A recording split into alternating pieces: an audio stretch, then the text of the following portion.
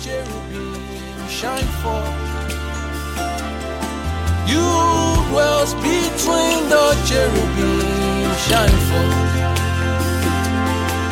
You dwells between the cherubim shine forth.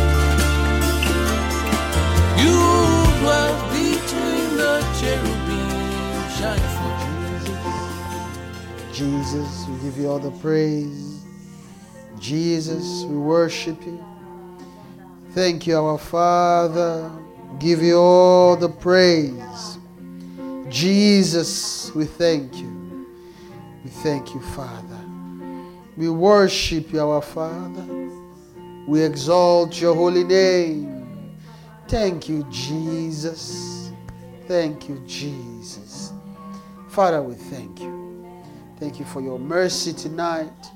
Thank you for the grace which you've given for us to sing praises to your name. We exalt you. We thank you, our Father. We give you all the praise. We give you all the praise. We give you all the praise. Jesus, we exalt your name. Thank you, our Father. Thank you, our Father. Thank you, our God. Thank you, Jesus. We worship you. Be thou exalted. Father, as we go into the word, Lord, we ask, Father, that you show us mercy tonight. We pray that you will bless our heart with your word, that you will speak to us, Father. I ask, Father, that you anoint my lips, you bless my tongue, make my tongue the tongue of a ready writer. I yield myself to you, Lord, as a vessel. I ask, Father, that you anoint your word tonight and give direction. Help, Father, for us, that we might come to life again, that we might receive life abundantly. Thank you, our Father. We give you all the praise. Thank you, for in Jesus' precious name we have prayed. Amen. Amen. Amen. Welcome, everyone. Let's have our seat. Amen. Praise the Lord. Hallelujah. Amen, amen. Praise the Lord.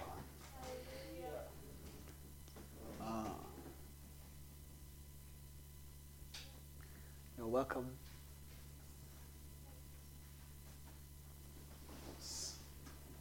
Amen, amen. Praise the Lord. Well, welcome into the presence of the Lord. We thank God for mercy. Thank God for the blessing. We thank God for the grace to worship.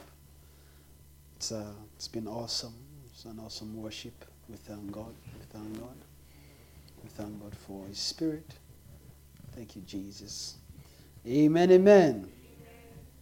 Hallelujah. Hallelujah. Amen, amen. Okay. The Lord is good all the time. The Lord is good. I give you all the praise. Amen, amen. So we're welcome again into Life Feast. We thank God that we are here again. Good to see everyone.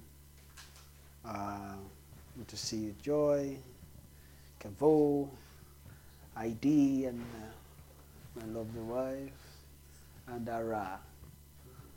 Just that your friend is sleeping. Amen.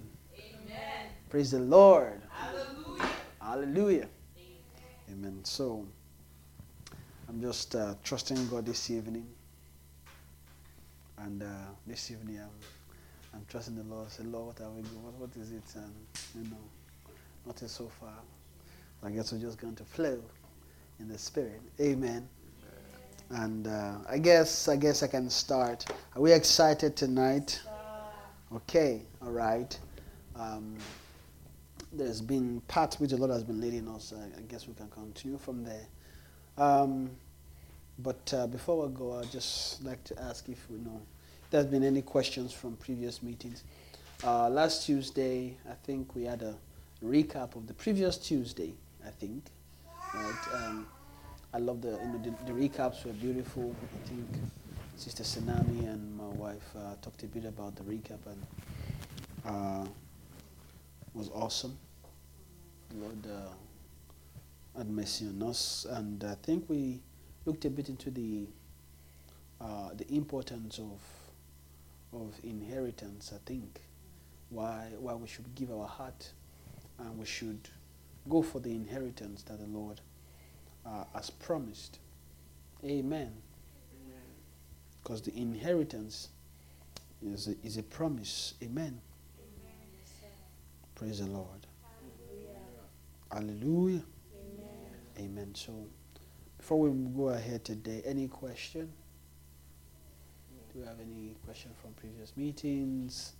If anything is not clear, anything we need to maybe address?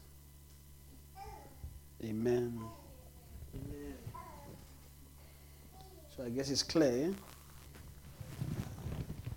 Amen. Okay.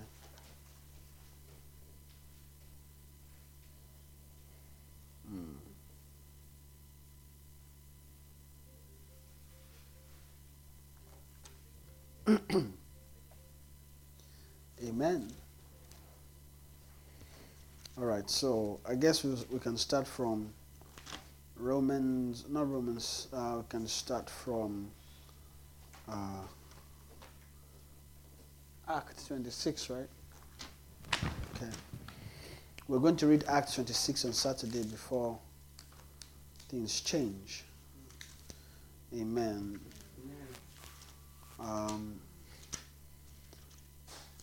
And it's clear that the Lord has feast for us. Amen. I don't know how much of that we'll be able to receive before convention. We know it's from convention.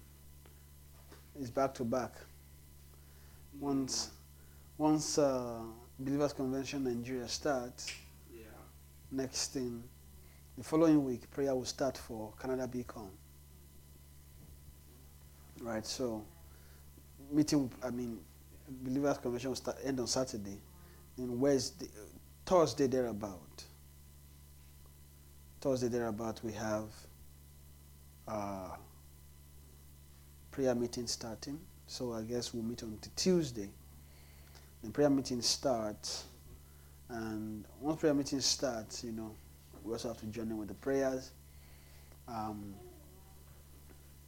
Normally, right, we usually just tune into Ottawa, but I will confirm the details, and then let us know, right? But once that, then prayer starts, then UK Beacon, and then after UK Beacon, prayer continues. Then prayer ends a week before. I think thereabout. Usually ends a week before convention, right? And then after that, after our convention, then teaching series, just about a week after convention. So that gives us the third week of September before we can resume meetings proper. So that's a long time. It's a long time of activity, but we'll see how it's going to be. But technically, there's no time. We don't have time. That's just the truth. We don't have much time. Amen. But the Lord has been faithful. So September comes, and then we resume meetings again. Okay. And from there, we'll see. Amen. Praise the Lord. Hallelujah. Amen. So, I just want to trust the Lord for what He has been saying to us concerning His Word, concerning our eyes, right, being enlightened. And the Lord began to talk to us concerning, I think while trying to explain to us that we need sight, took us through route to explain to us that it's important that we understand the miracle lifestyle, but not just the miracle, we should focus on what Jesus came for, right, which is to teach about the kingdom. So really, the message of Jesus is about the kingdom, right? Not about the miracles. I know a lot of Christians like the miracle aspect, right? Even us, even me, when I was much younger, I like miracles. Amen. Because miracles are quite awesome. Awesome to see, awesome to... So most of the time you pray so you can perform one. You know, if you can perform just one miracle like this, you have arrived. Amen. But the Lord has shown us mercy to know that there is more to God than just the things that He's doing with His hands. That there are much more glorious things in God than the things that come from His hand. And that the things that come from His hand, they are not glorious at all. They are not things of glory. They are not things that are weighty. But the Lord God is heavy, He's weighty. You know, God is weighty. God is much more than our natural thing. God is much more than the ephemeral things in the natural, right? God is much more bigger. God is bigger. Our God is bigger than that. It is actually an insult to reduce God to things. It's actually an insult to reduce God to God of things. God is much more than the God of things. Things that we call things they don't exist where He is. You don't see them. They don't show where He is, because where He is, what you see there are things of glory. There are things that matter. There are things of life eternal. There are things of how do I put it? There are things, I don't know, words can't explain. Right? It's difficult to put to words where God Himself is from. He has to actually step down from His life to create. Right? No matter how beautiful everything, you see, sometimes you go, maybe if you happen to watch some of those cameras, right, that from International Space Station, that looks down on Earth from time to time. They have a live feed that's always looking at Earth. I look down, you see, Earth is a very beautiful place. But as beautiful as it is, God is much more than that. In short, the Earth is actually, if you look at Earth is beautiful, but just look at the galaxy, you know that, no, there's actually much more beautiful things than just the Earth. Yeah. The galaxy in itself is beautiful. Yes. Imagine the Lord designing the Milky Way. Yes. How He makes sure that it looked milky. When you take a picture of the Milky Way, there's a stunning look. It's just beautiful when you look at it. But God is much more than that. Sometimes, we think with our small mind. Men think it's pride. How can you think, in this small mind that you have answers to everything? It's pride. Why? You don't even know. We don't even have an answer to how we were made. We don't have an answer to where we are from. Till today, they can give all kinds of speculations. Scientists don't know where we are from. So theories. The only thing that tells us clearly where we are from is Scripture. But they'll tell you we have to prove it before you know. No, Allah, go ahead, keep proving. By the time eternity comes, you prove something. Amen. So men try to prove God, they try to arrange God and put God in a small box. But God is much more than that. God is bigger than that. God is much more outstanding than that. Imagine who God is. God is eternal. God is eternal. Imagine the description of who He is. They said He clothed Himself with light. Imagine that kind of description. Imagine just wearing a light garment. Right? Praise the Lord. His garment is light. And the Father's Spirit if his garment is light and the Father, what kind of a person is that? And then they now also tell us that he's the Father of light. So if Father light, he wear light as a garment. He himself is light. Can you imagine? What a glorious being. But yet men are too, I say they are too foolish in their thinking to think that they can reduce God to bread. That's pretty much what men are reducing God to.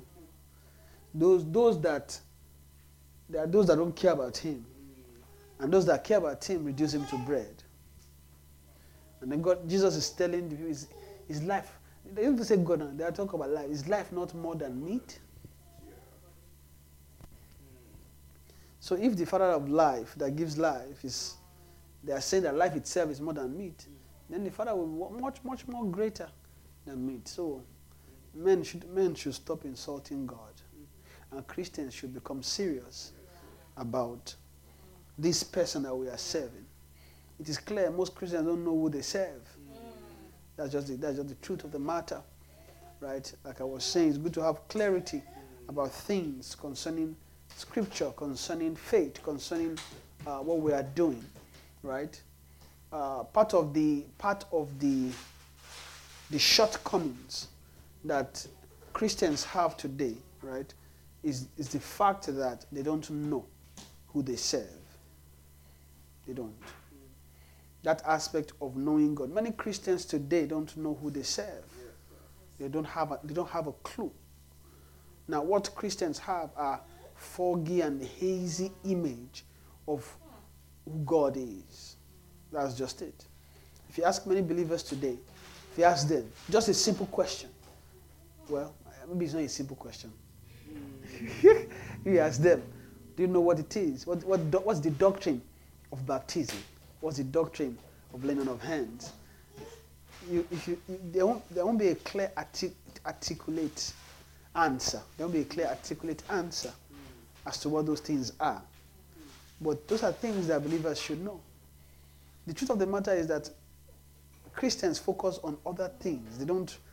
If you just check it in the life of Christians, what they do is they just go about their life. They live about their day. The summary is that they do what they want, but put God in there. Most of the time, what Christians do is really what they want to do.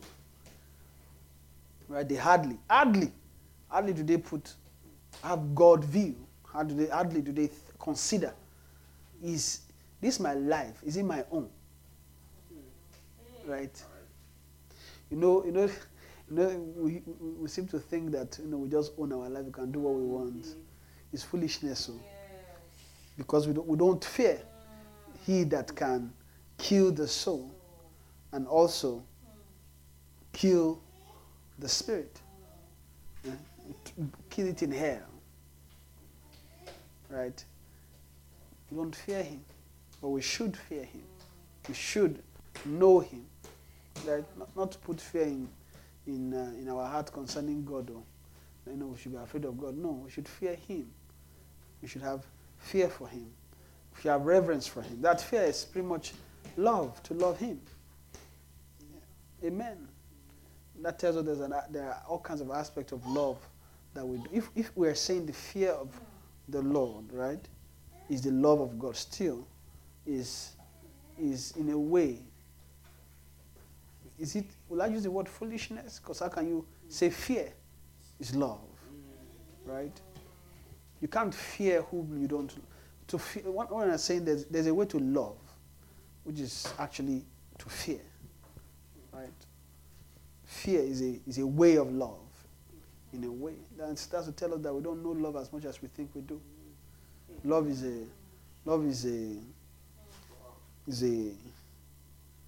an exclusive. I want to say love is a vast knowledge, it's a vast knowing, right? Because there's love in Christ, which is totally different from the love of God. But they're all love, right? Because charity is not the same as the love of God. It's not the same, right? But they are all love.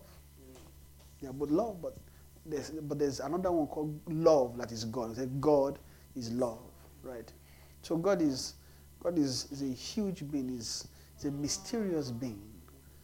Is a mysterious being that men should tremble once they come near him. Men should just tremble and and reverence him.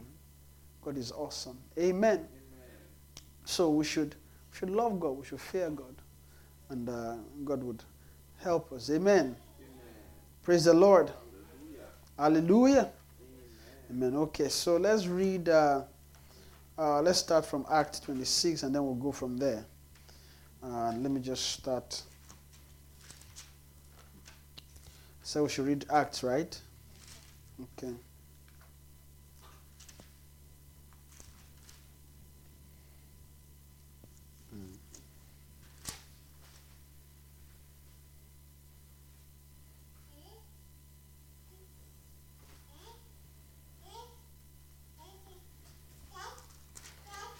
Okay.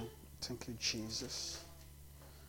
Okay, so we read Acts 26 from verse 16.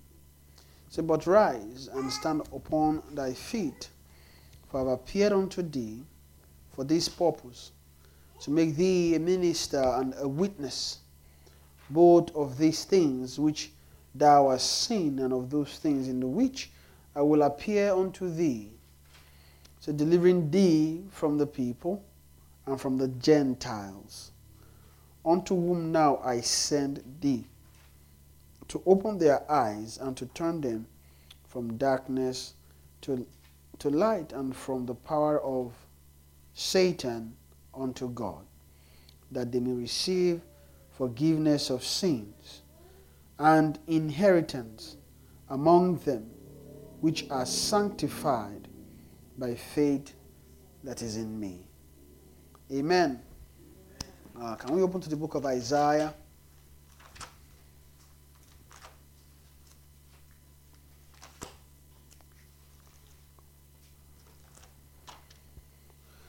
Isaiah 25.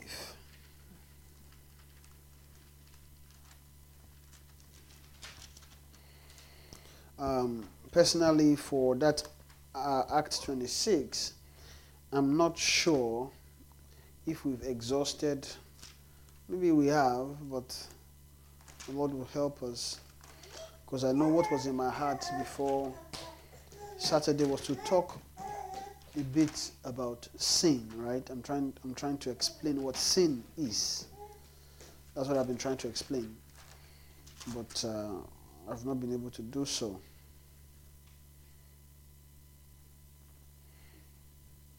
Amen. Praise the Lord. Let's read from verse 1. It says, Lord, thou art my God. Okay, it says, O Lord, thou art my God. I will exalt thee, I will praise thy name, for thou hast done wonderful things.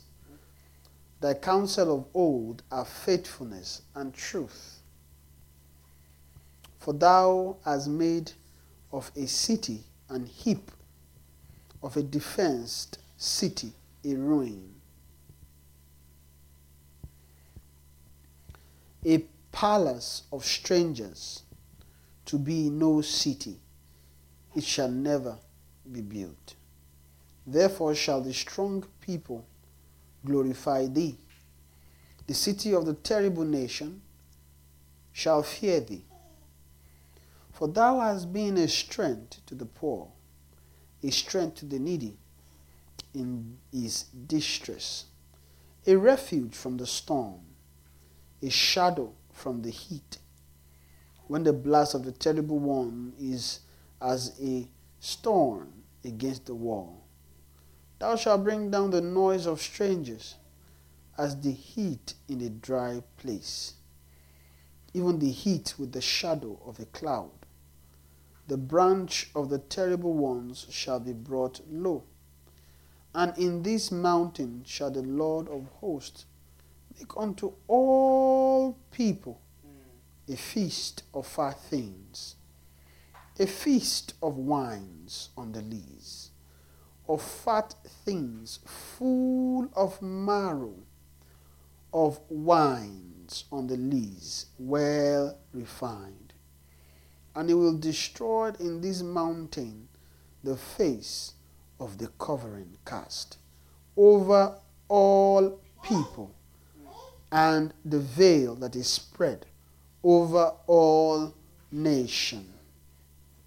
He will swallow up death in victory, and the Lord God will wipe away tears from off all faces, and the rebuke of his people shall he take away from off all the earth, for the Lord hath spoken it. And it shall be said in that day, Lo, this is our God.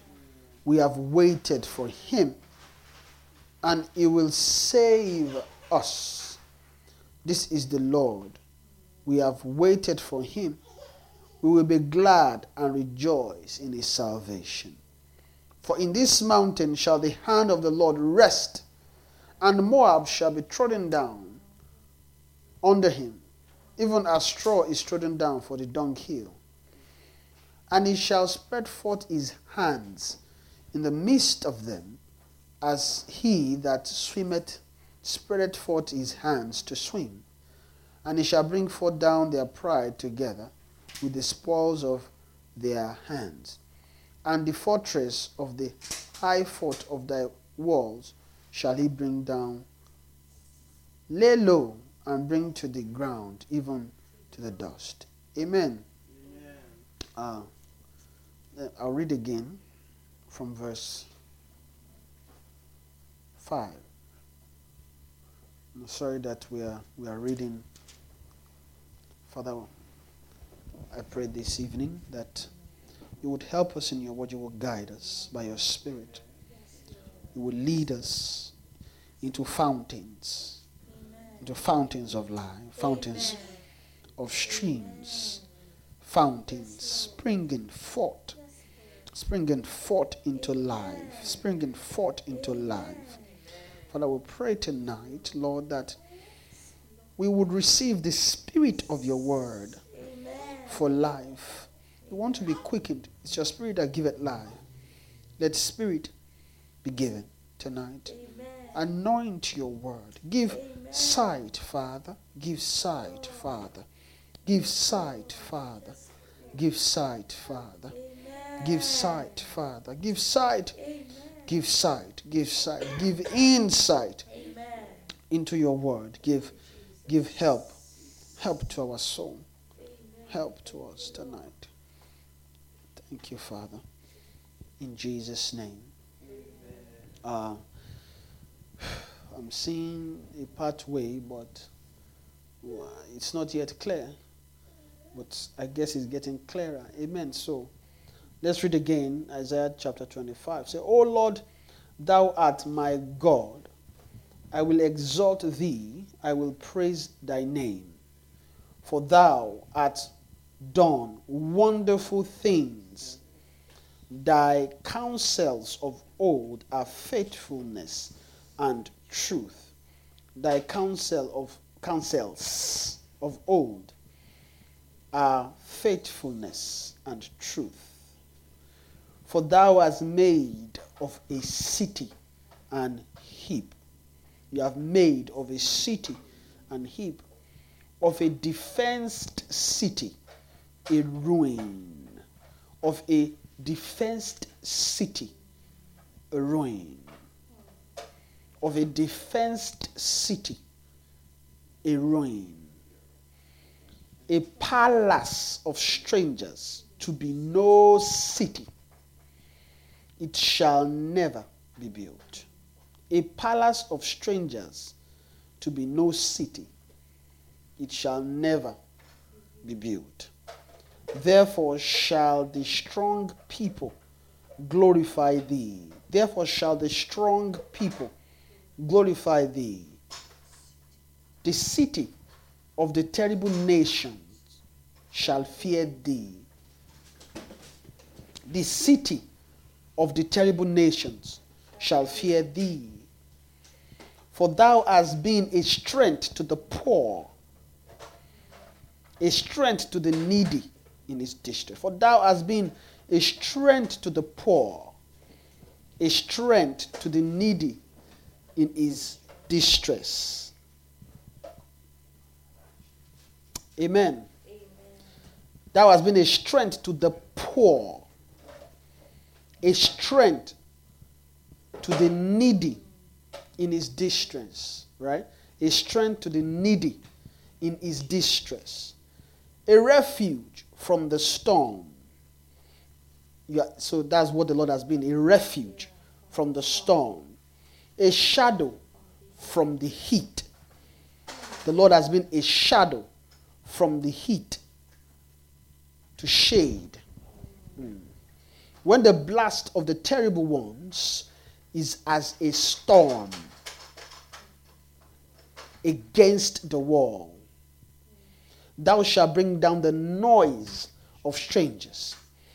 As the heat shall bring down the noise of strangers, as the heat in a dry place, even the heat with the shadow of a cloud,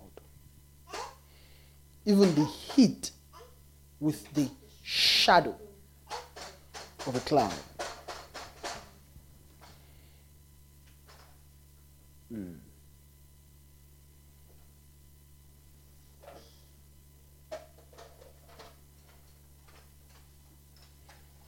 The branch of the terrible ones shall be brought low. The branch of the terrible ones shall be brought low.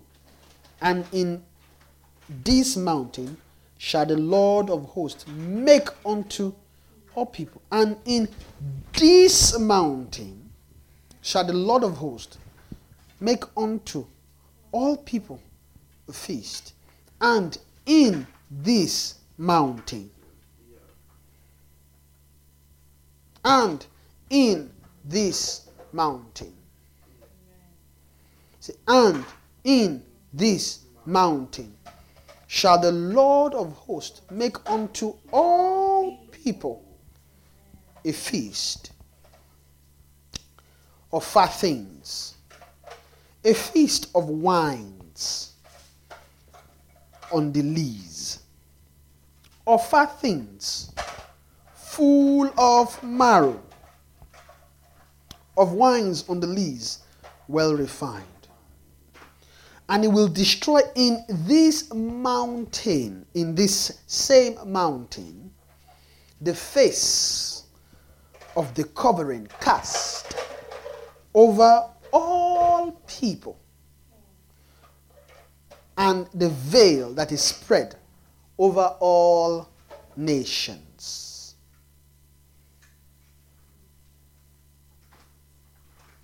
And it will swallow up death in victory. And the Lord God will wipe away tears from all faces, and the rebuke of his people shall he take away from off all the earth, for the Lord hath spoken it. Amen. So this is Isaiah 25 that we're reading. Amen. Praise the Lord. Hallelujah. Amen. Amen. All right.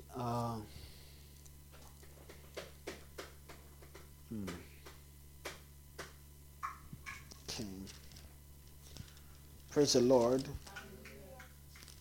So please bear with me. It's already about 9:30. So it's 8:30, have you? Okay. So it says 49. It's okay. So bear with me. We're just about to start. So. We have not started. Amen. So bear with me, please. Amen. Amen. I'm trusting that the Lord will bless us greatly. Amen. Praise the Lord.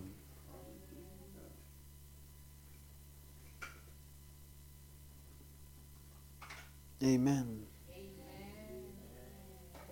Praise the Lord. Hallelujah. Amen. I guess I'll just go as the Lord leads. I guess, what is it? what's in my heart is I'm careful. Maybe that's the issue. Maybe I'm too careful. Sometimes I just feel maybe I should not jump. So sometimes maybe I cringe a bit. Amen. Praise the Lord. Okay. You know what? Let me read 25. So, amen.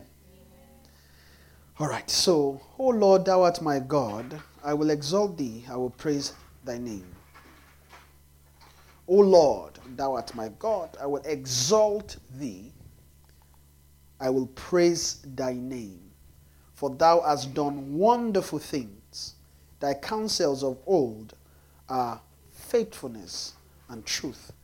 For thou hast made of a city an heap. Amen.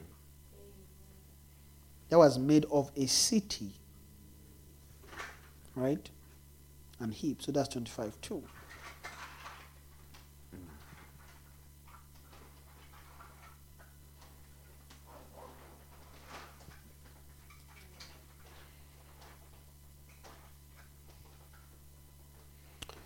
Say, of a defaced city, a ruin. Okay.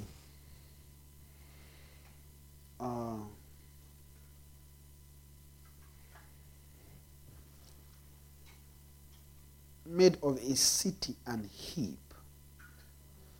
So this, for thou hast made of a city and heap.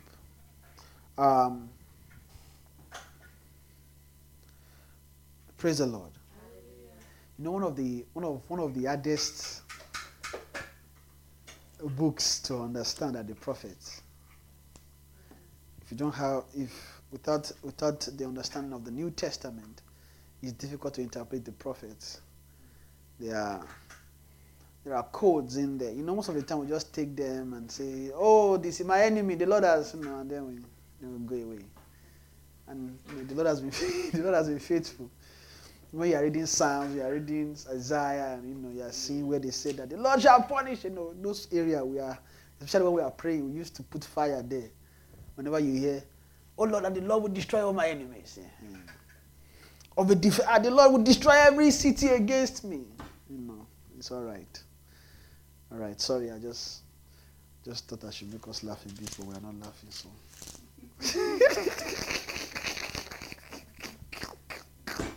Amen. Praise the Lord. All right. It's like everybody is very serious with the word. Let us just hear this one. So nobody is laughing. Okay. All right. Amen. You people will help me so I know how to crack better jokes. Amen. All right. So that was made of a city and heap, right? So they are talking about that. Although what I want us to see here, I think what is standing out in my heart says, and in this mountain, right, shall the Lord of hosts make unto all people a feast, right, of fat things, a feast of wines on the lees, of fat things, full of marrow, of wines on the lees, well refined, right?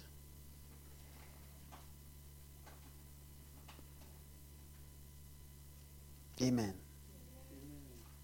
So we're going to preach together today. Amen. Sorry, welcome, Brother Femi. And what about your lovely wife? Okay, no problem. Amen. Praise the Lord. All right.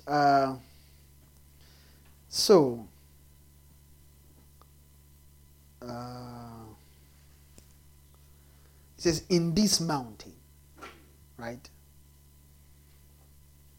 So clearly, there is a mountain here that the Lord has decided to prepare a feast, right?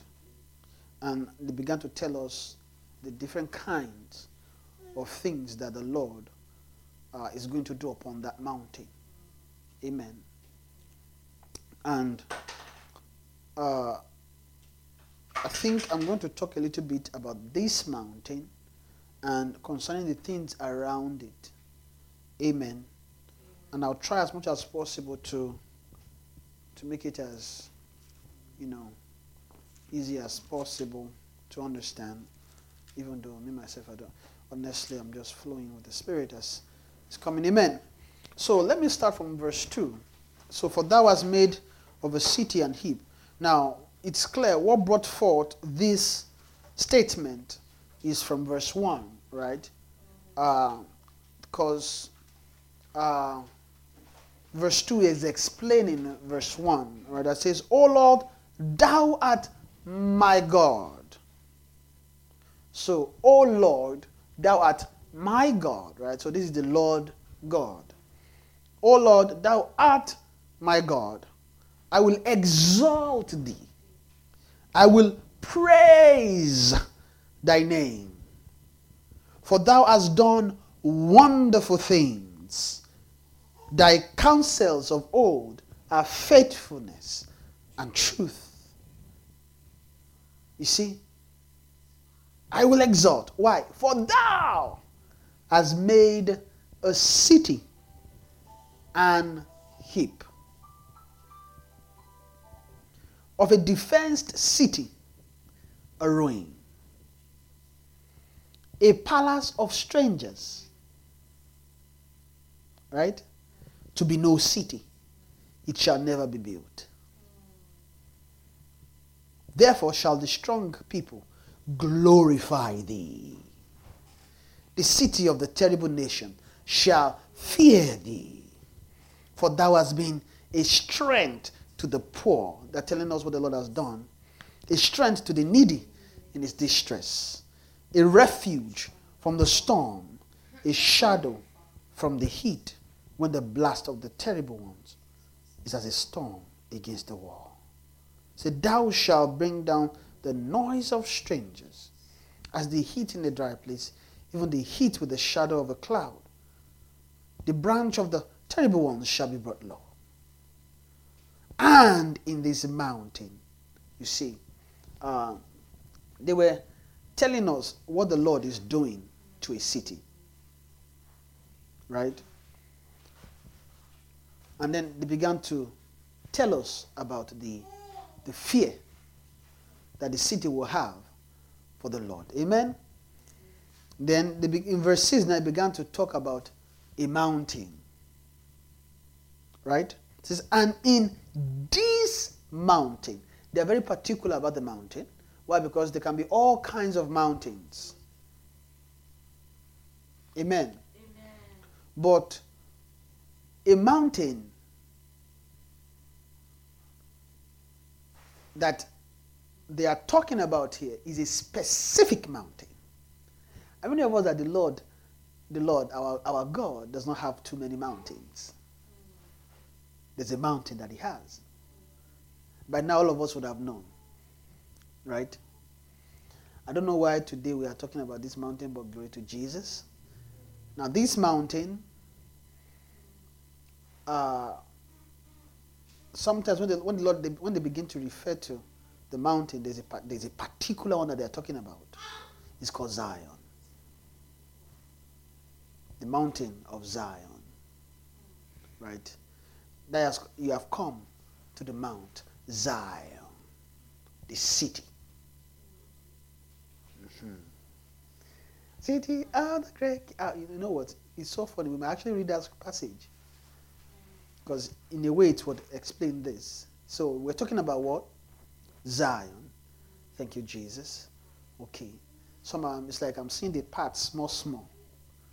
Before, I wanted to start from the city, but it's like the city, I'm not seeing ways around it. But when we start talking about the mountain, it's getting a little bit better. Amen. For some of us that don't know the mountain, so please, I know most of us know mountains here, but it's okay. We can talk about mountains again. Amen. So, and in this mountain shall the Lord of hosts make unto all people a feast. Shall make unto all people a feast. Okay, let me not jump. Let me just follow. So, in this mountain, which is the mountain of the Lord. Ah, okay. All right. So, this mountain, which is the mountain of the Lord, right, is where they design feasts. Right? So, this mountain is where the Lord has designed feast for to deal with something. Right? Meaning that the Lord could have done that anywhere else, but he didn't. Particularly, he decided to do this on a mountain. And there's a reason for that. Amen. I don't know why I feel like I will forget. But I'm saying, I feel, well, will lead us, amen. I don't want to forget. So please help me. In case I forget, just help me to this point I mentioned, right? So the Lord has decided to deal with something upon a mountain. So the mountain of the Lord is a mountain that is exalted. So the Lord raised the mountain, right? The Lord set this mountain. In short, the mountain of the Lord is actually a realm in the spirit. Amen. So the mountain of the Lord, you can see it in the spirit, right? But you can also, well, they're all in the spirit. You can see it in the spirit in the present heaven. Yeah, I guess that's what I'm trying to say. So presently, in the present heaven, that mountain, you can see it there. So this mountain that they are talking about is not an earthly mountain. It's a spiritual mountain. Amen. And says, in this mountain shall the Lord of hosts make unto all people a feast. Meaning that there's a feast that is upon the mountain. But have you ever thought of it that they said in this mountain the Lord make a feast? Then how do you get to the peak of the mountain?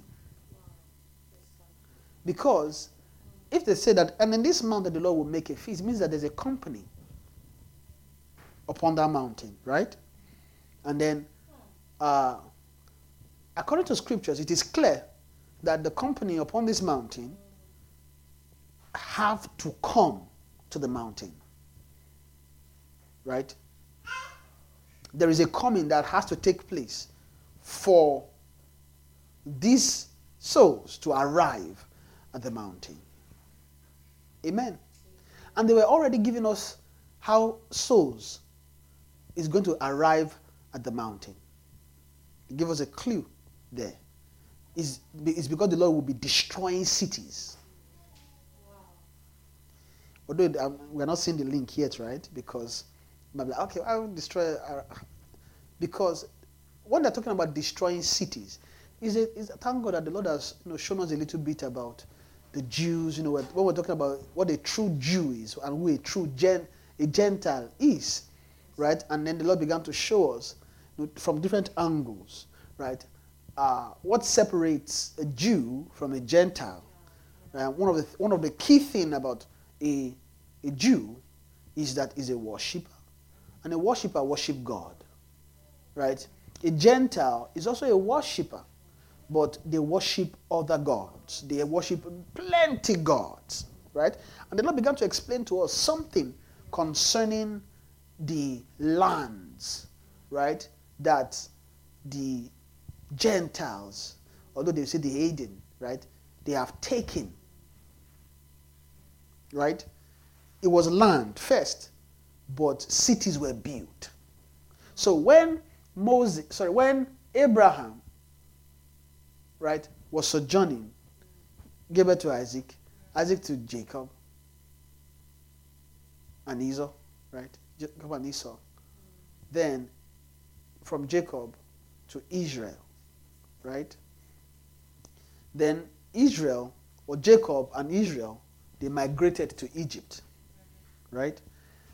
They were in the promised land. The funny thing is that they were already in the promised land.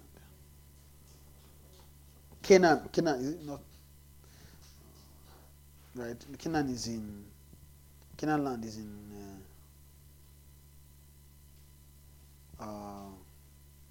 so So it's not Canaan. Sorry, what was in Egypt? It's Goshen. It's Goshen I wanted to say. So there's Goshen in Egypt, which is the new Canaan, right? Which became captivity. Amen. So let me say, Abraham was already in a land.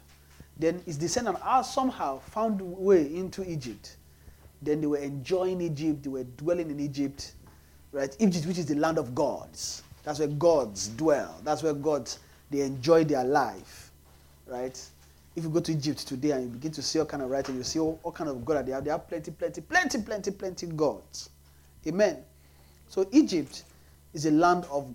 It's almost like in Egypt you can find all the gods of other lands in there, because Egypt is like the capital of captivity. Amen. Which all believers are in before they give their life to Jesus.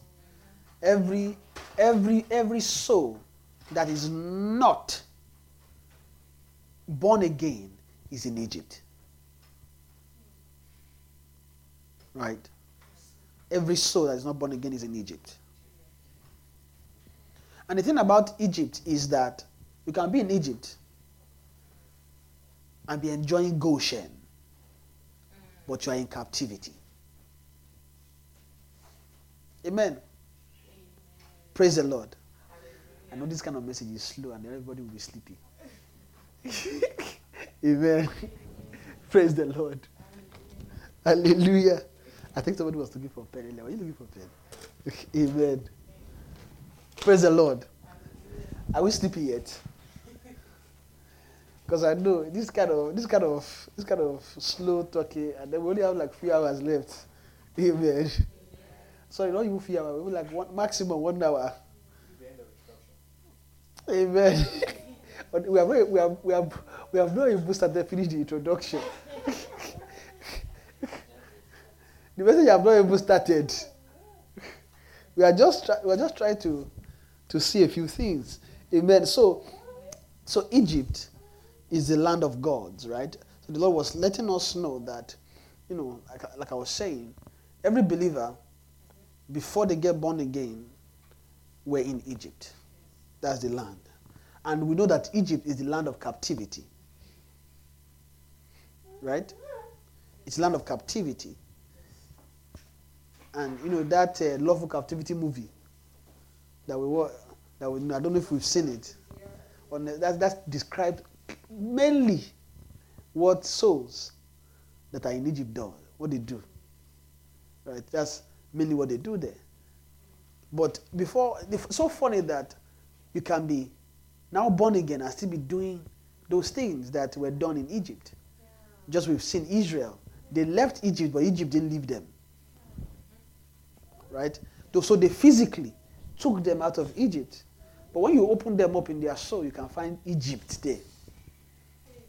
First, what you see is that when they got into the wilderness, they were crying for the food of Egypt. Have you come to kill us? At least in Egypt, we have cucumber. They like cucumber, man. I don't know what that cucumber is. That cucumber was a powerful cucumber. I mean, it's cucumber now. But it's so powerful that in the wilderness, they were crying for cucumber. Oh, we want cucumber. We want cucumber and what else? Quail. Later, they asked for quail. They were asking for meat, things that they used to eat in Egypt. Just like they say that you can take a man out of, it's a village, but you cannot take the village out of the man. Just like they talk about city mouse and country mouse. We all know there was a country and a city mouse, and they were very good friends. When they took the country mouse to the city, na race, it take go back the village. Right? Because everything in the city was strange. He preferred his life in the country. Right?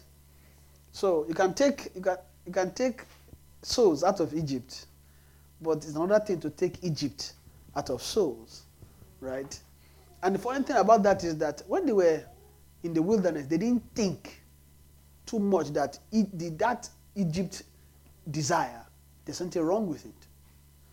Or maybe when we read it now, maybe we'll be thinking, why are you going? Like sincerely in their mind, they had nothing wrong. What is wrong in eating cucumber? Abi? We'll be walking in the wilderness. Everything manna. Is it only manna? Can you please give me a little bit of cucumber? I just need a little bit of cucumber. And just slice it, just slice it a little bit. You just cut pieces and give me a piece. Let me eat it like a biscuit, right? They naturally didn't think there's anything wrong with taking cucumber. Amen. The cucumber was something nice, something to desire, right? And that's what most Christians today don't know. They will say, why should I not take cucumber? I mean, what's wrong with hustling? Just like we've seen. You can hustle now, just hustle. What's wrong? I won't make her. That part that I heard was so interesting.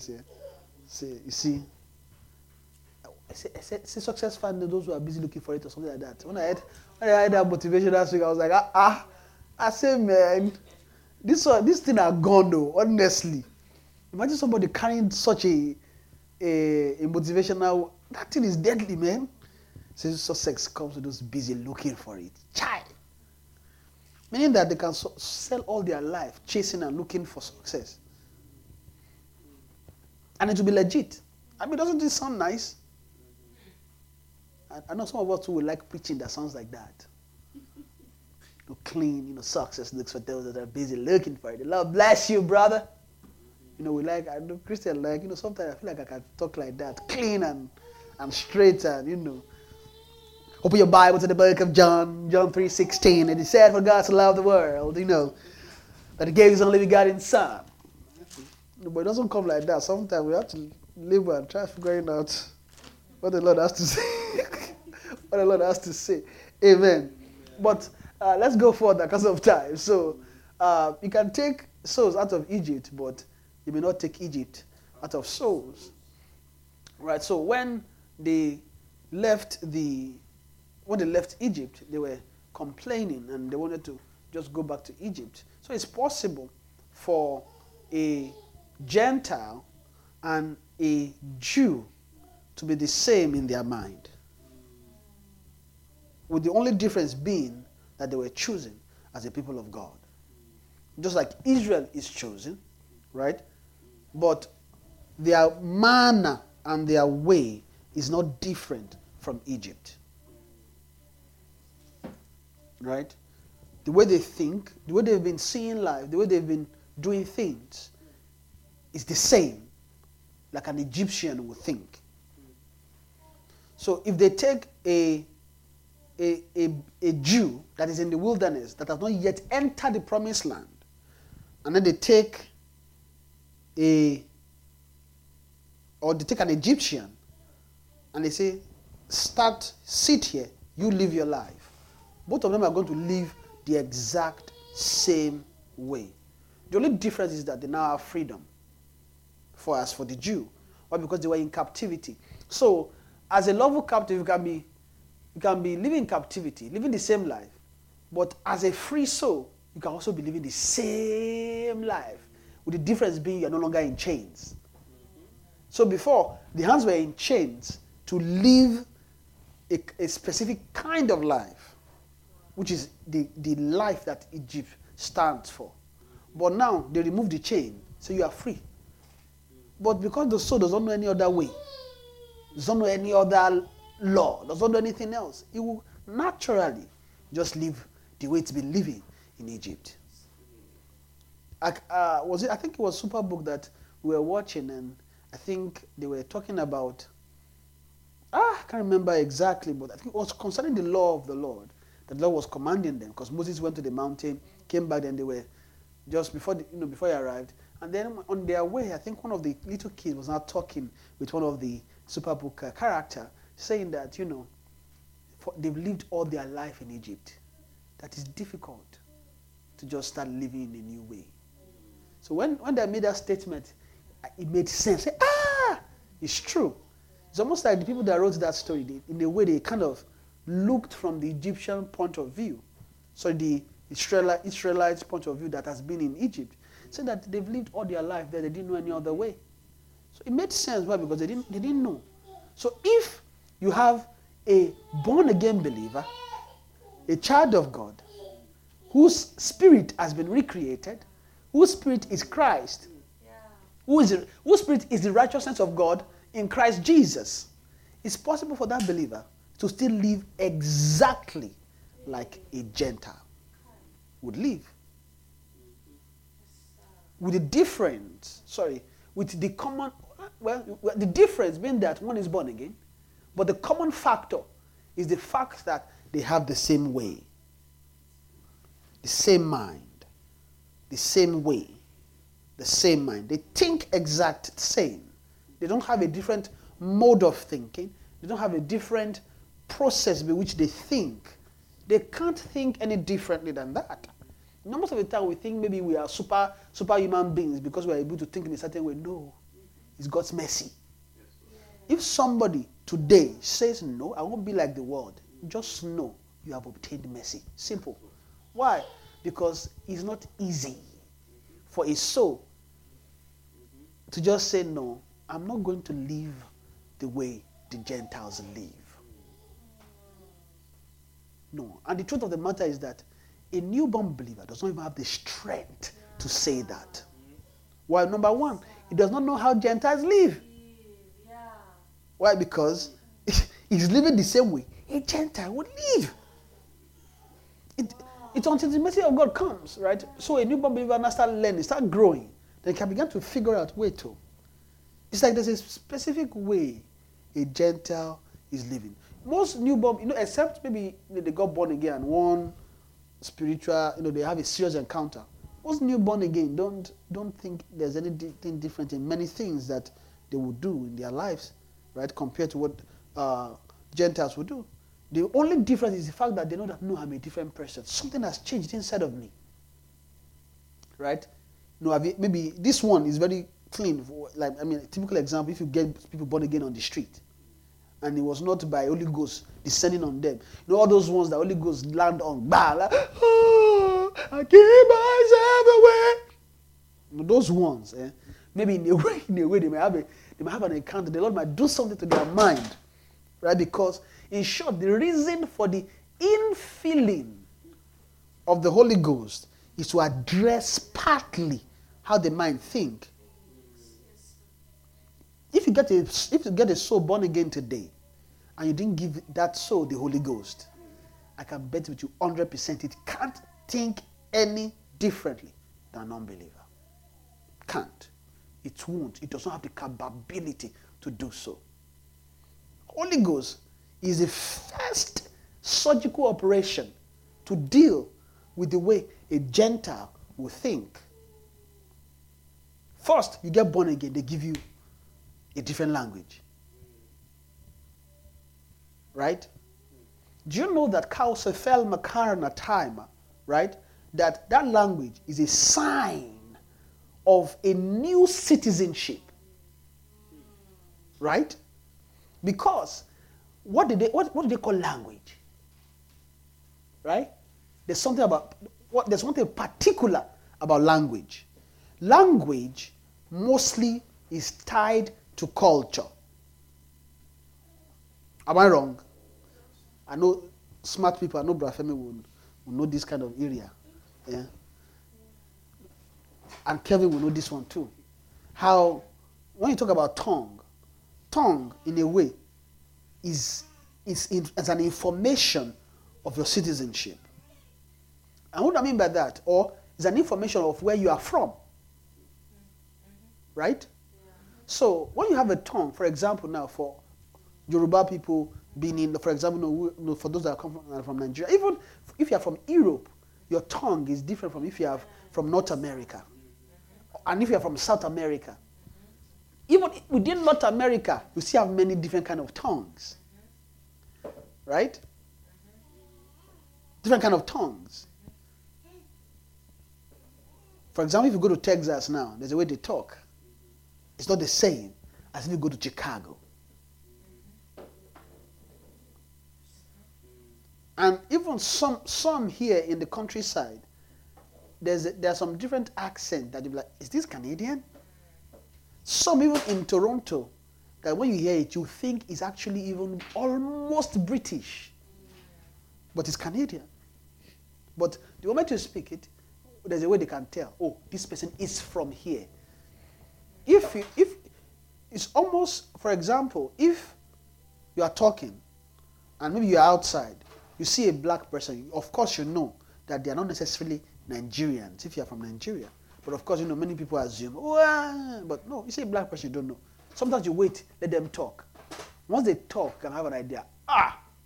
That is East Africa.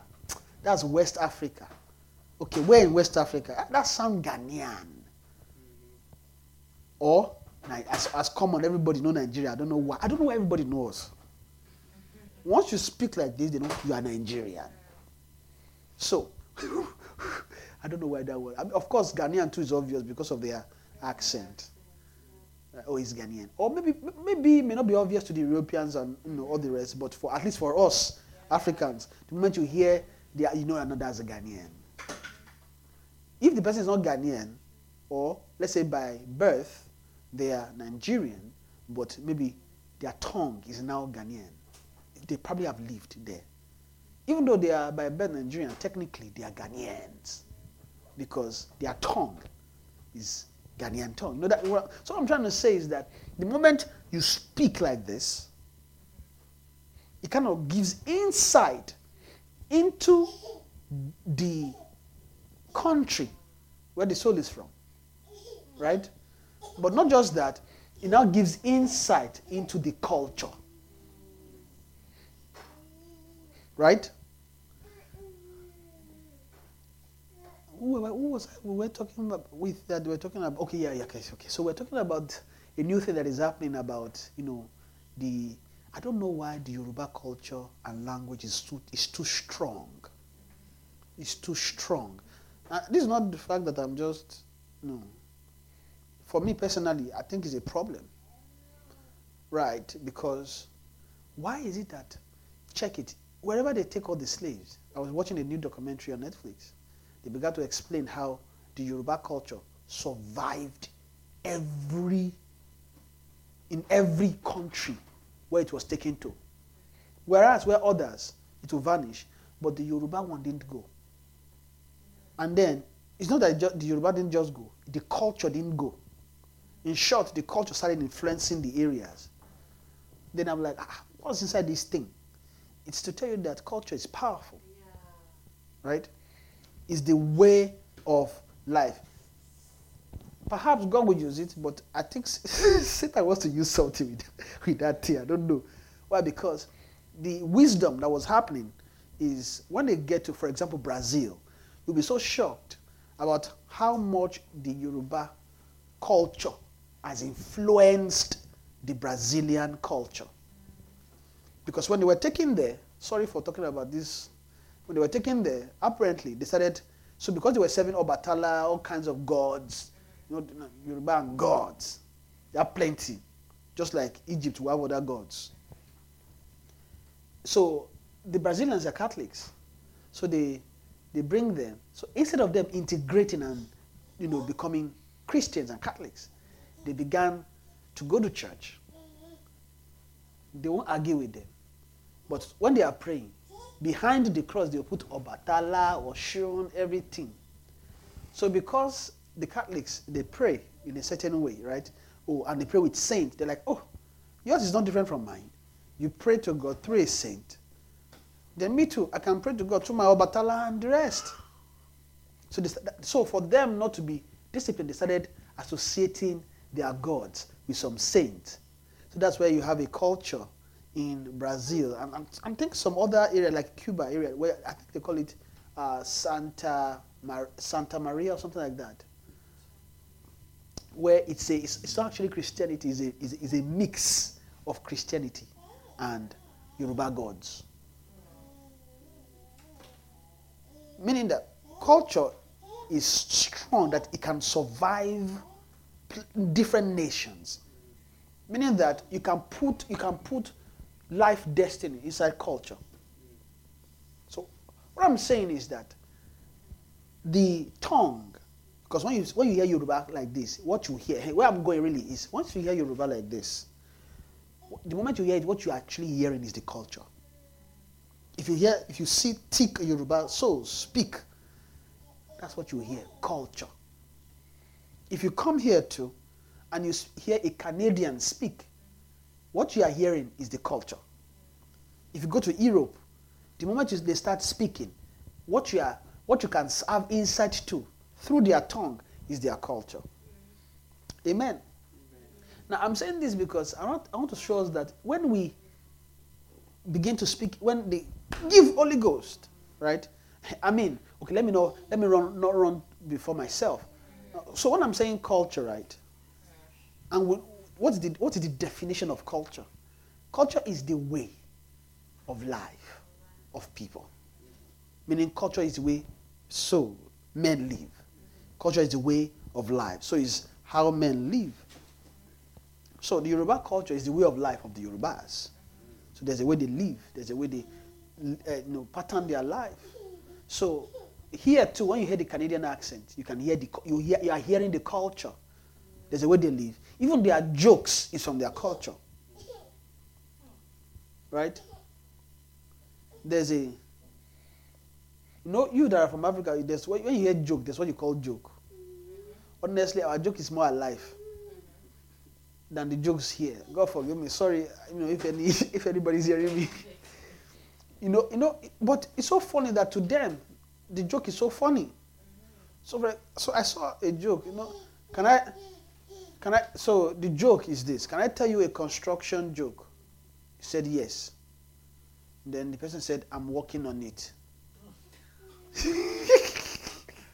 So that's a construction joke. So I'm working on it. So when I saw that, now it's funny. But when I looked at it, there was nothing funny about it. I'm like, because I was actually waiting for the joke. So can I tell you a joke, a construction joke? Yes, I'm working on it. That's the joke. I'm like, okay, great. But anyways, jokes aside, but that kind of a joke, right, is from the culture. Anybody that have the Canadian culture, once they hear it, they'll laugh. But because our own definition of joke is different, or that you'll be like, wow, that joke is dry, man. Is that even a joke? Amen? Amen. So technically, what I'm trying to say is that the tongue is pretty much a way into the life. Is to give information about the life. So what I'm saying is when we get born again and we get Holy Ghost, it's almost like an announcement, right, of a new citizenship, right, which is now beginning to give insight into a different way of life. Yeah. That's what I'm getting at, right?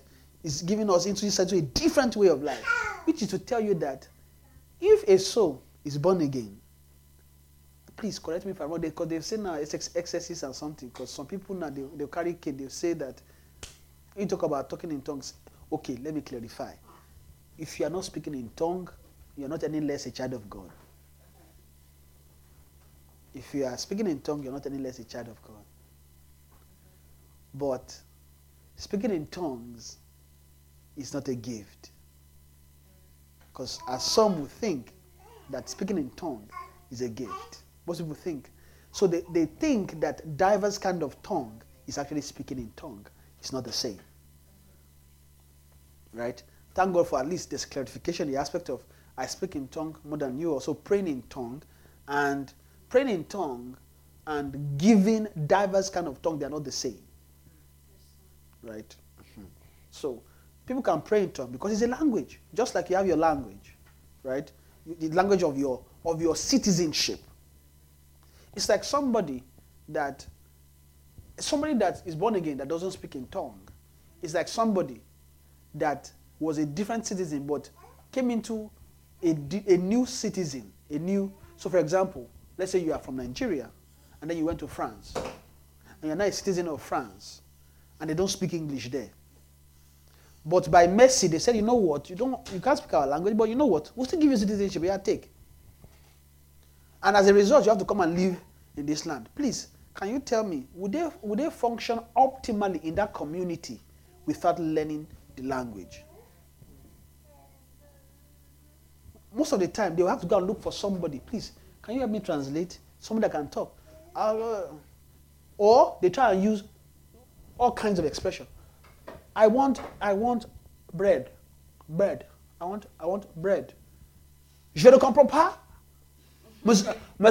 Mademoiselle. Right. That what we'll be saying. Like I was traveling. So there was a time I was traveling to Nigeria in 2010. I go ahead so I'll go to Nigeria in 2010. Then I landed in Montreal because my route is from here to Montreal. Then from Montreal to France. When I landed in Montreal, I wanted to buy something to eat. So I said, good. The funny thing is that I said good evening. The person responded in French. So the moment they started speaking, I said, English, please. I had to quickly tell the person, because at least I know I'm in Canada, so therefore there's no way you won't know English. You will know English and French. Maybe it's possible they don't, but I mean, you can't be selling in the airport without knowing English now. There'll be a problem. So I said, English, please. Now imagine if the person doesn't know English, do you think I'll be able to buy there? I won't be able to buy. Because even if I'm going to buy, it's going to be difficult. I'm going to be like, okay. Okay. Because I have to be using sign language to buy. And then the person will now try and figure, meaning that the communication won't be effective. So in as much as we know that you can still pray, even though you are not praying in tongues, and God will hear your prayer, the truth of the matter is that there are actually some things you can't access. It's just the truth of the matter. Like examples I've been given, there are just some things you can't access in the spirit simply because there is no capability to fetch them. Right? Because tongues gives capability for certain things in the spirit. So why most people don't want to feel bad, everybody wants, and that thing is common in this culture, especially in the you know what I'm saying, we're on air, so I don't want to discriminate, But the truth of the matter is that in this space, especially in the Canadian culture, it's like there's a wall of partition. Some that believe, some that don't, right?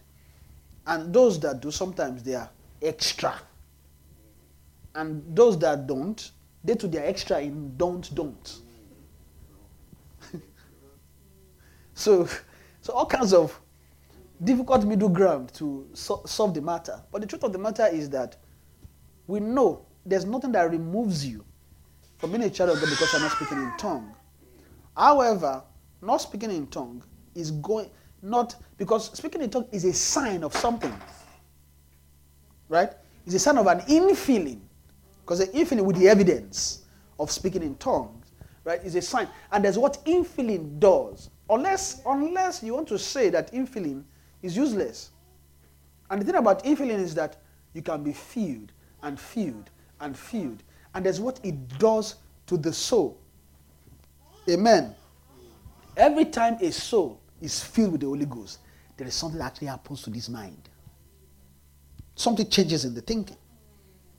Because the feeling tampers with ways. Tampers with culture. Right? Where it's going is the culture of the soul. That's when the infilling, because what God wants to do is touch life of believers. Right? Want to touch their life, change their life. So when believers are being filled with the Spirit, what is happening to them is that they are tampering with ways inside them manner of thinking, which is needed, right, in order to get them totally out of Egypt. A soul that's in Egypt can't think any differently from Egypt. So now, I hope you understand what I'm trying to say, right? There is no way, shape or form, anybody has any capability to think any differently than the way they think, than the way an Egyptian thinks, if it does not have Christ, right? Because sometimes you may think maybe, there's a way, perhaps.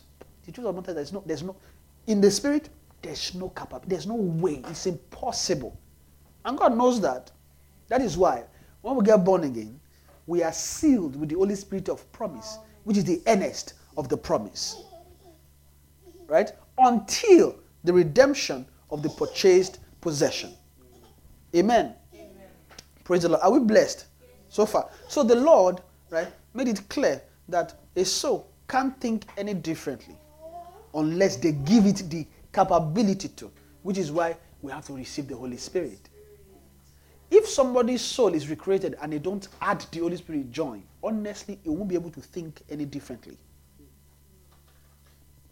Right? It won't be able to think any differently.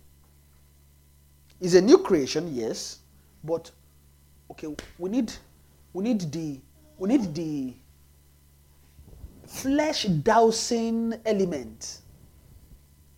Right? We need something. Most of the time when souls are drunk in the spirit, one of the things that happens to them, right, is that in that moment they don't think about the natural. It's almost like their mind is elevated in the spirit. It's elevated to think differently. Right? So what I'm just saying that we should not trivialize the fact that somebody can think any different. Don't trivialize it. It's not an easy thing. It's not a small feat. It's a great help, mercy. Which is why when you see believers that are born again, that maybe they are talking the way they are living their life, and maybe you are trying to advise them, and you notice that they are just trying to go in a certain way, just know that there's a way they are using to live. That's just the truth of the matter. Which they can't think any different from. Some of it would justify, I'm a child, like Israelites that are living Egypt, right? But still want cucumber. So those kind of souls, when you call them, serve God, love God, they will tell you, you know what? See, God is good. Though. The same way He took them out of Egypt. God is good. But here's the thing. Can I just have cucumber? I mean, I'm already an Israelite. All I just want is just cucumber. Is there anything wrong in cucumber or quail? And the funny thing is that God actually gave them cucumber. Well, not necessarily cucumber. God gave them quail. In the way God gave it to them, right? And the funny thing is that the moment God gave them quail, do we all know what happened to them? They were plagued. They were plagued. Then the Lord told them, it's me that did it. Remove that quail from them. This plague will go. They removed quail, forgot about quail. They were healed. Right? So meaning that even if souls want the Egyptian way, it's possible for God to even give them, take. So the fact that God blessed souls, let me not call it blessing.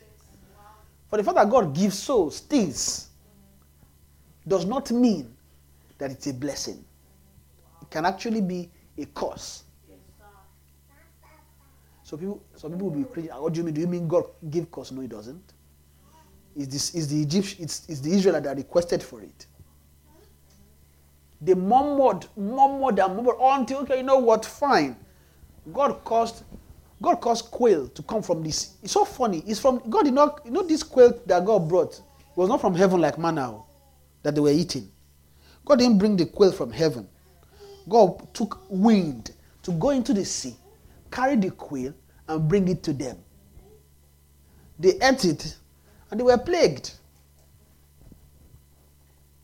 Meaning that a child of God can be going, praising God, serving God, but asking for quail can even get it. God can even bless such a soul with such.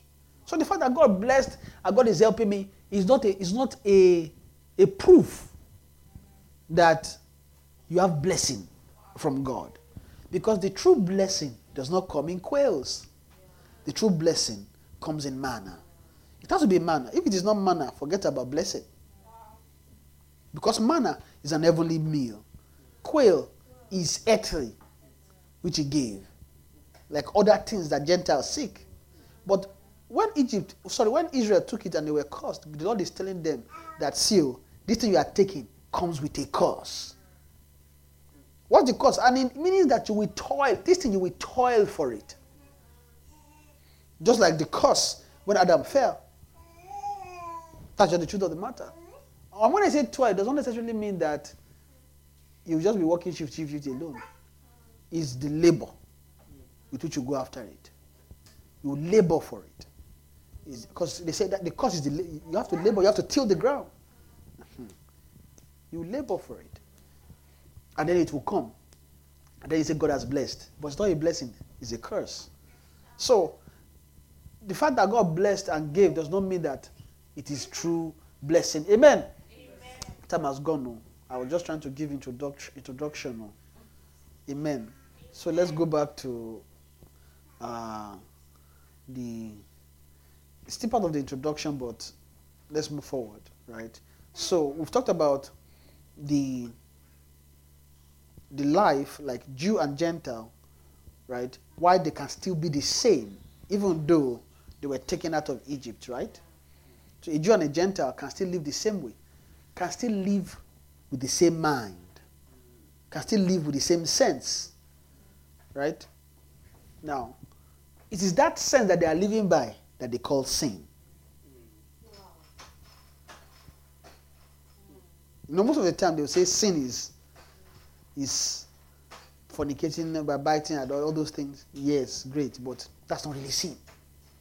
Sin just created those things as distractions. To tell souls, that's me, oh, don't do me. It's still the one telling them not to do him. It's still a sense. So, sin has morphed into many things. Sin, most people don't know what it is called sin. But if you want to define it, what does it do? It makes men live in the vanity of their mind. That's what sin does. It makes men live in the vanity of their mind. And they say that sin has a law. It's the law of sin and death. Law of sin and death. Law of sin and death. So there is therefore now no condemnation, right? They talk about that. Who walk in Christ Jesus? For the law of Christ has made us free from for the law in Christ Jesus has made us free from the law of sin and death, right? So sin is not just an act. Sin is a law.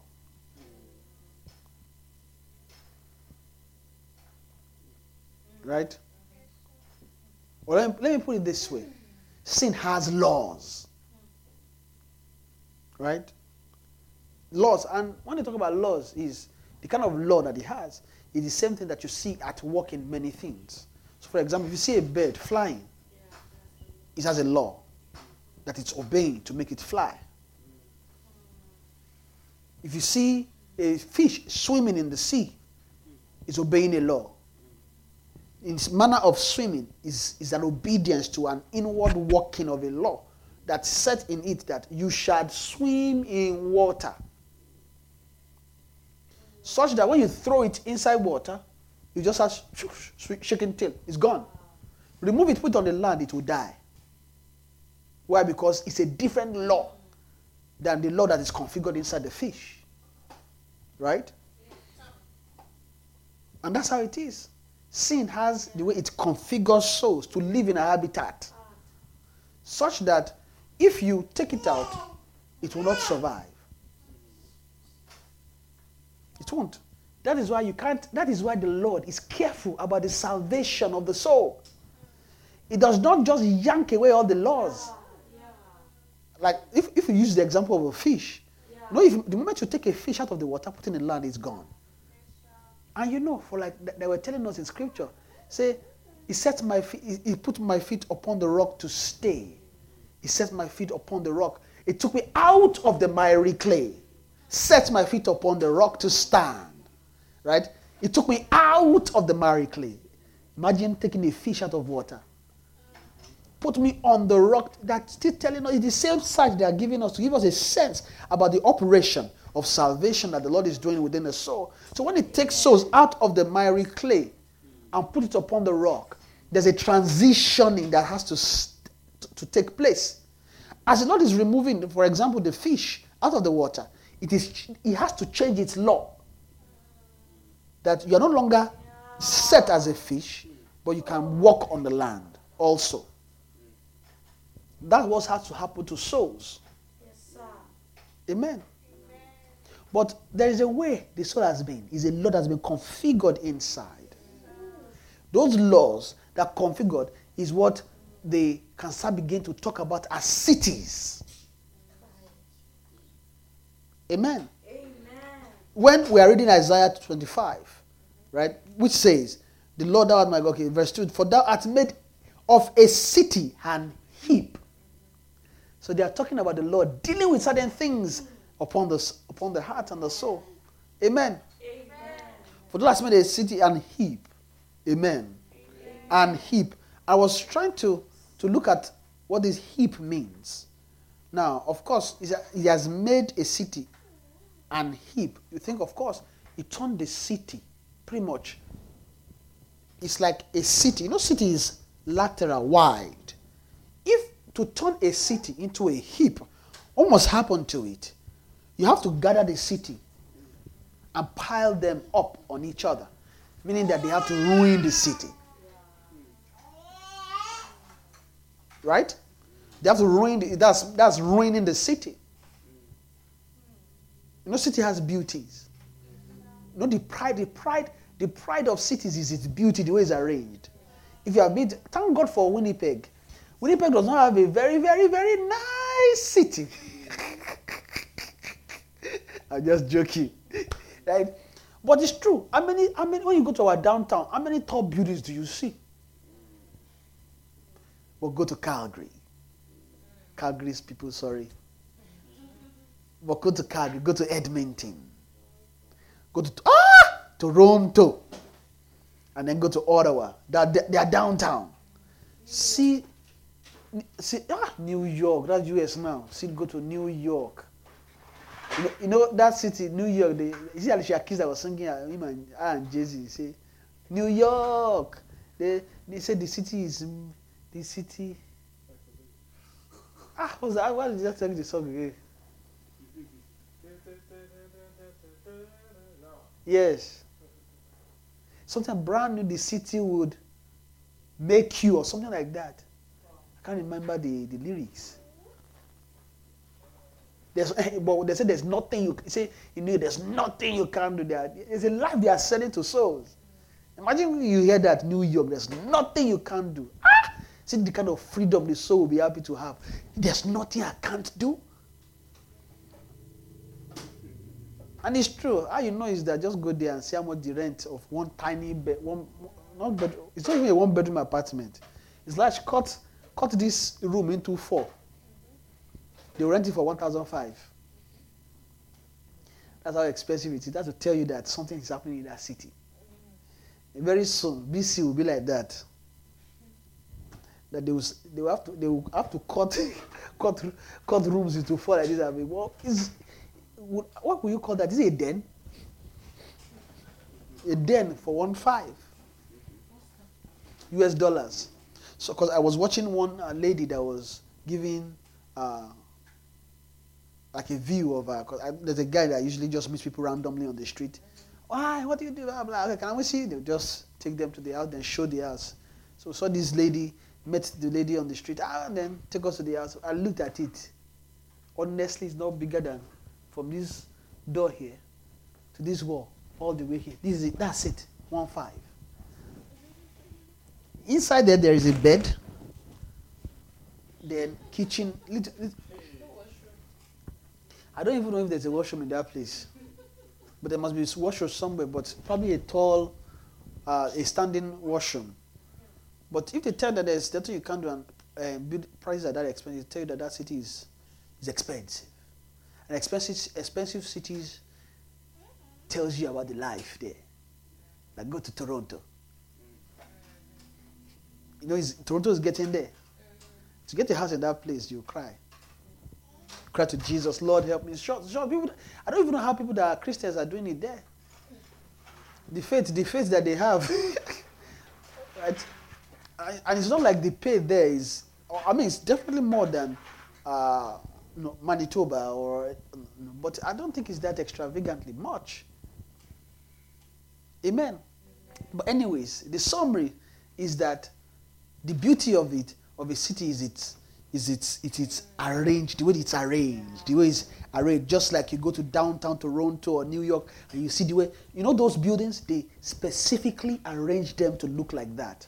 The reason why they did that is that when you sit and you look at those buildings, that thing should sit inside the soul. It's like a desire. The image should preach to the soul. You can make it. Imagine you go to Calgary now, and then you are in downtown, you are seeing all the tall buildings. It will speak and minister to you. You can make it in this life. You can make it. You can make it. That's what Calgary preaches all the time. And when the city is preaching, you can make it. You know what souls do? You go on make them. Amen. Praise the Lord. So, time has gone. I don't know if I have time to finish anything, but I guess let me just start figuring out how I'm going to round up. So what I was explaining really is that we've seen this city, right? Now what I was explaining earlier, so that there's a connection of a Jew and a Gentile, is that when they took Israel out of Egypt, then Israel began to take over lands, which were pretty much cities, which strangers, that's the word, which strangers have come to build. But those strangers are strong men against the actual owner of the land. Right? Because Israel's possession is the land. But they've come to the land, possessed the land, built cities, and the moment they build cities, they are pretty much telling Israel, sorry, you can't take this land. This land belongs to us. Because they didn't take a tent. If there was a tent they built, they could just chase them away. They didn't build a small farm. They built cities with walls, like Jericho. Jericho's walls was in short, the truth of the matter is that if Israel didn't have God, they can never take Jericho. It's impossible. With the manpower that they have, and with the strength of the wall, there's no way they will take it. They can't break through the wall. They can't break through the gate. Even if they break through the gate, the soldiers in the city, they will just ransack them. I'm sure many soldiers perished when that wall sank. They said the wall did not fall. They said the wall sank. Yeah, that it didn't. The image is that it crumbles, it fell. They said the wall sank. They say it was buried into the ground. I don't know why they can't find it today. But that's what God did to the wall. So there was, I guess for Rahab, they had to make sure that they cut the wall from the beginning of her house to the end of her house and then sink the rest. Because she was living by the wall of the city. Amen. So those cities that they have to take were already cities. Like the king of Balak, that called Balaam to curse the people of Israel. They had their own cities. Right? They've taken over the land. So they were all cities. And all these cities are cities that has been built by a wisdom. The wisdom that built all those cities Imagine you just arrive at a land and then all of a sudden you started building it. So what I will know is that we have to go to the first person that built a city. And who was the first person that built a city? It's Cain. Cain, after he left the presence of God, he started building cities. How did he fetch the image of a city? It is clear there was no information about building a city in the garden. Right? When they left the garden, Adam, Eve, Cain, and Abel, why didn't they go and build cities? If it's a common knowledge that they all should know. They didn't go and build cities. They were still camping. They were living in tents, if you ask me. And then what happened? One guy, wise guy, time is going, I'm surrounding up. One wise guy decided to kill his brother. They left the presence of the Lord, or the presence of God, and they started building cities. Amen. Now the wisdom that now started giving Cain, because clearly God didn't tell him build cities. So how did he fetch the wisdom? How did he fetch the architect of the walls, the cities, the economic setup of the city, how the city should run, how it should have gates? Where did he fetch it from? He partnered with a guy called Sin. Said, why, if thou doest well, would thou not be accepted? But if thou doest not well, says, sin lieth at thy door. Now realize that if sin is lying at the door, sin is a living thing. It's lying at the door. What lies at the door? It has to be living. For example, like a lion that will lie down, like a cat that will lie down, right? Or a man that can lie at the door. Says sin lieth at the door. Pretty much they say that sin is waiting at the door. Pretty much knocking the door of his heart. Meaning that sin can talk. Right? But that sin can speak. So sin spoke to Cain. Will you let me in? See, and his desired is will be unto it, and he shall rule over thee. And he said, you shall rule over him. That rule over him is a lie. It won't rule over it. It is sin that rules. Or pretty much is a joint, it's a partnership. Whereby you don't have any other choice than to take what sin offers. So sin began to talk to Cain. You know you can build cities. You know you can do this. You know you can kill your brother. I don't think it's sin how they play in Cain killing Abel. It has a play. Because he hated his brother. And how do we know that this thing called sin is from somewhere? Is that there's somebody that also hated his brother. Is Satan. Who are the brothers? All the angels that he killed. You know he killed all of them. He killed all the angels that fell with him. They were dead. If they didn't die, they won't fall. So he slayed all of them. Satan a master killer. He's the best assassin. But I'm not saying God can kill Satan. I'm saying he's the best life assassin. Because he slayed. Imagine somebody has wisdom to kill angels. That same wisdom he gave to Cain to kill his brother. So sin has the information of that life. Then he began to speak to Cain. Cain, because it came through the fruit, right? From that seed, then began to kill your brother. Kill your brother. Then after a while, build cities. Build cities. Then after a while, came through his generation, Lamech. You too, kill that brother. I have killed a brother to my wounding. I have killed a sister to my wounding. If Cain shall be avenged 7 times, then me 7 times 7 times means that he has increased the progression of sin. Sin is increasing. It's not increasing one by one, it's increasing exponentially. Say, Cain shall be avenged 7 times, then me 7 times 7. Just to tell you that he has journeyed further into sin. Sin is giving them wisdom. Amen. Sin kept raising souls until Genesis chapter 5, thereabout, or 6. Right?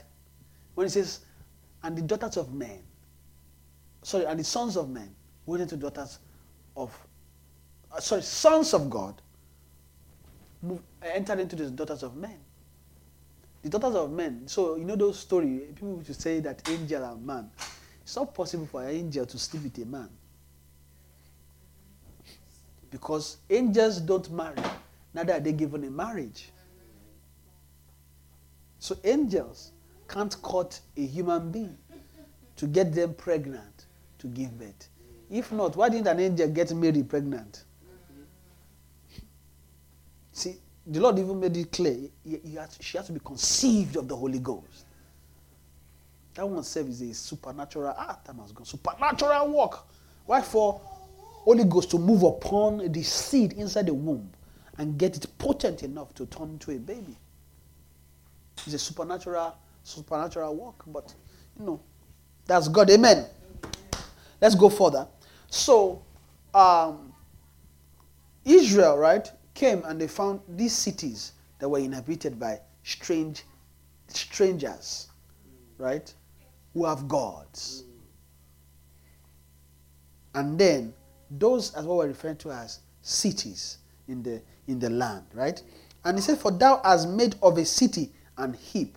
That was what Israel began to do to all those cities. They began to turn cities to heaps. Amen. Of a defensed city, that should remind us of Jericho. Of a defensed city, a ruin. So a defensed city, a ruin. Now they are beginning to tell us what the Lord is going to do in order to transition souls from the law of sin and death to another law. For a soul to transit from the law of sin and death to the law of the spirit of life in Christ Jesus, it means that they must cause that soul to walk. So we walk not after the flesh, but after the spirit. So walking in the spirit has a goal, is to change the configuration of the soul, to change the laws, right? And like I said earlier, to get to a mountain, there's a way you must arrive there, is that you must come.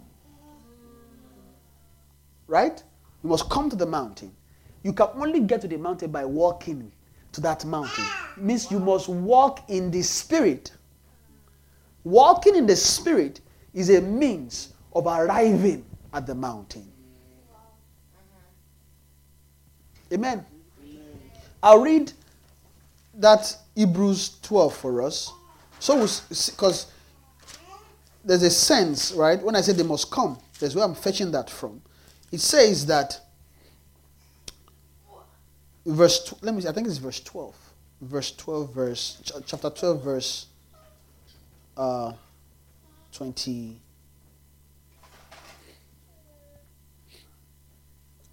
Amen. Verse 18. So, for ye are not come unto the mount that might be touched, and are burned with fire, nor unto blackness and darkness and tempest. Time will not allow us to go into details, but of course we know that this was when they are referring to when Israel got to Sinai, right? And they began to see all these things. So Sinai is also a sign of a mountain that Israel came to. But you know that Israel, they journeyed to Sinai. They had to walk to Sinai. And their destiny was actually to journey to the top of Sinai. It was not only Moses that was supposed to go and receive what he received. It was actually the destiny of all Israel. If they are cleansed, then the Lord began to speak. And as the Lord began to speak, was calling them. It's almost like a speaking to bring them up to the mountain. They said, no, don't talk to us anymore. But let me go for that because of time. Time has gone. It says, verse 19, and the sound of a trumpet and the voice of the words, which they that heard entreated that the word should not be spoken to them anymore. He said, no, please don't talk to us. Moses, go here. Then verse 24, they could not endure that which was commanded, and if so much as a beast touch the mountain, it shall be stoned or thrust through with a dart. And so terrible was the sight that Moses said, I exceedingly fear and quake. But ye are come. See? But ye are come unto Zion and unto the city of the living God, the heavenly Jerusalem, to an innumerable company of angels. You see? This is Mount Zion. Like, I think, I don't know if it was 2 Tuesdays ago I was explaining Zion, that this is the mountain that Satan was walking to and fro of. It is made up of innumerable company of angels, because they are stones. They are called seraphims. They are stones of fire. So this mountain is a rock, right? Mountain of Zion, unto the city of the living God, heavenly Jerusalem, and to an innumerable company of angels. Praise the Lord. So you see that what makes up this mountain are this innumerable company. But then later they began to tell us that upon the mountain is the church, right? Where you have saints gather. Let me read it further and I'll quickly round up.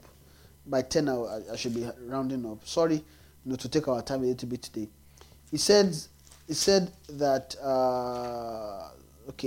verse 22, but ye are come to the mount, verse 23. To the general assembly and church of the firstborn, which was written in heaven. So which are written in heaven. And to God the judge of all, and to the spirit of judgment made perfect. These are souls that you can find upon the mountain. Amen. Time has gone. I can't talk too much. But they're telling us that souls can arrive on this mountain, right? But souls that arrive on this mountain, there's something particular to them, that they would partake of a feast. Time has gone. No, I can't talk too much. But that's why I was going to end. That's where I was going to explain that feast aspect, right? Souls that arrive on this mountain are going to partake of a feast. And I'm saying that this kind of feast have what? As fat things. A feast of wines on the lees. Of fat things full of marrow. When you say it's full of marrow, fat things full of marrow. What marrow? What is marrow? Marrow is that which... Marrow is what? Is it pump's blood? No, sorry, not pump. It's blood comes from the marrow. Right? The marrows generate blood. Right? That's to tell us something. That means marrow generates life. Because the life of an animal is in its blood. So marrow is a life instrument, right? And they are telling us that it's a feast of one of these full of marrow. It has to mean it is full of life, right? But what I really want to talk about is what they're going to use all these things to do. They are saying they are going to use it to destroy the face of the covering cast over all people, and the veil that is spread over all nations. Amen. Meaning that this veil and the cast has to do with culture and life. Right? Which is cast, a face. But this cast is a face. Is a being. Right? Which has a face. Which is a covering cast over all people. Meaning that whenever souls, as long as you're not a child of God, number one, you are by default subject to that cast. Meaning that when like Pastor Jeff will say, when souls in the parliament are gathering together to plan how they're going to talk about our economy, it is the face of the covering cast that is sitting upon their heads that is telling them, you can do this, you can do that, set this, set that. it is why? Because they can't do, the face of the covering is cast over all nations, and it is a veil that is spread over the people. How does it function? The face of the covering cast is what makes men think in a certain way, gives them a way of life. The covering cast, the face of the covering cast, gives men a way of life. It makes men walk in the vanity of their minds. It makes men alienated from the life of God because of the ignorance that is in them. Why are they ignorant? Because they don't have sight into the light of God. Okay, they can't, because the cast is cast over the soul. It casts over all people and nation. Souls can't escape it as long as they are not growing they're not growing spiritually. They can't escape the cast. It is the cast. Why? Because the cast is in the air. When they put the cast is in the air, and that is why you need souls to come up to the mountain, because it's upon that mountain they will destroy the cast. What happens upon the mountain, like we've been saying, is teaching. Souls that are below the mountain, they like miracles. But it's when you come to the mountain that you can begin to receive teaching that can deal with the face of the covering cast. See, all the feast that is prepared upon the mountain is the feast of the teaching of the teacher who has come from God. It's upon that mountain they'll begin to teach, they begin to give feast, feeding. It is talking about giving of knowledge. When a soul is feasting on the meal of wine of the Spirit, that is the unction aspect. I think on Saturday, was it Saturday we were talking about the unction? When the unction begins to flow, it can begin to bring feast from a place which can begin to deal with the face of the covering cast. Meaning that the way a Gentile is thinking that can still be in a Jew, that feast can deal with it. It can begin to remove cast over the souls. Amen. I pray that the Lord will help us. Time has gone, so we're rounding up.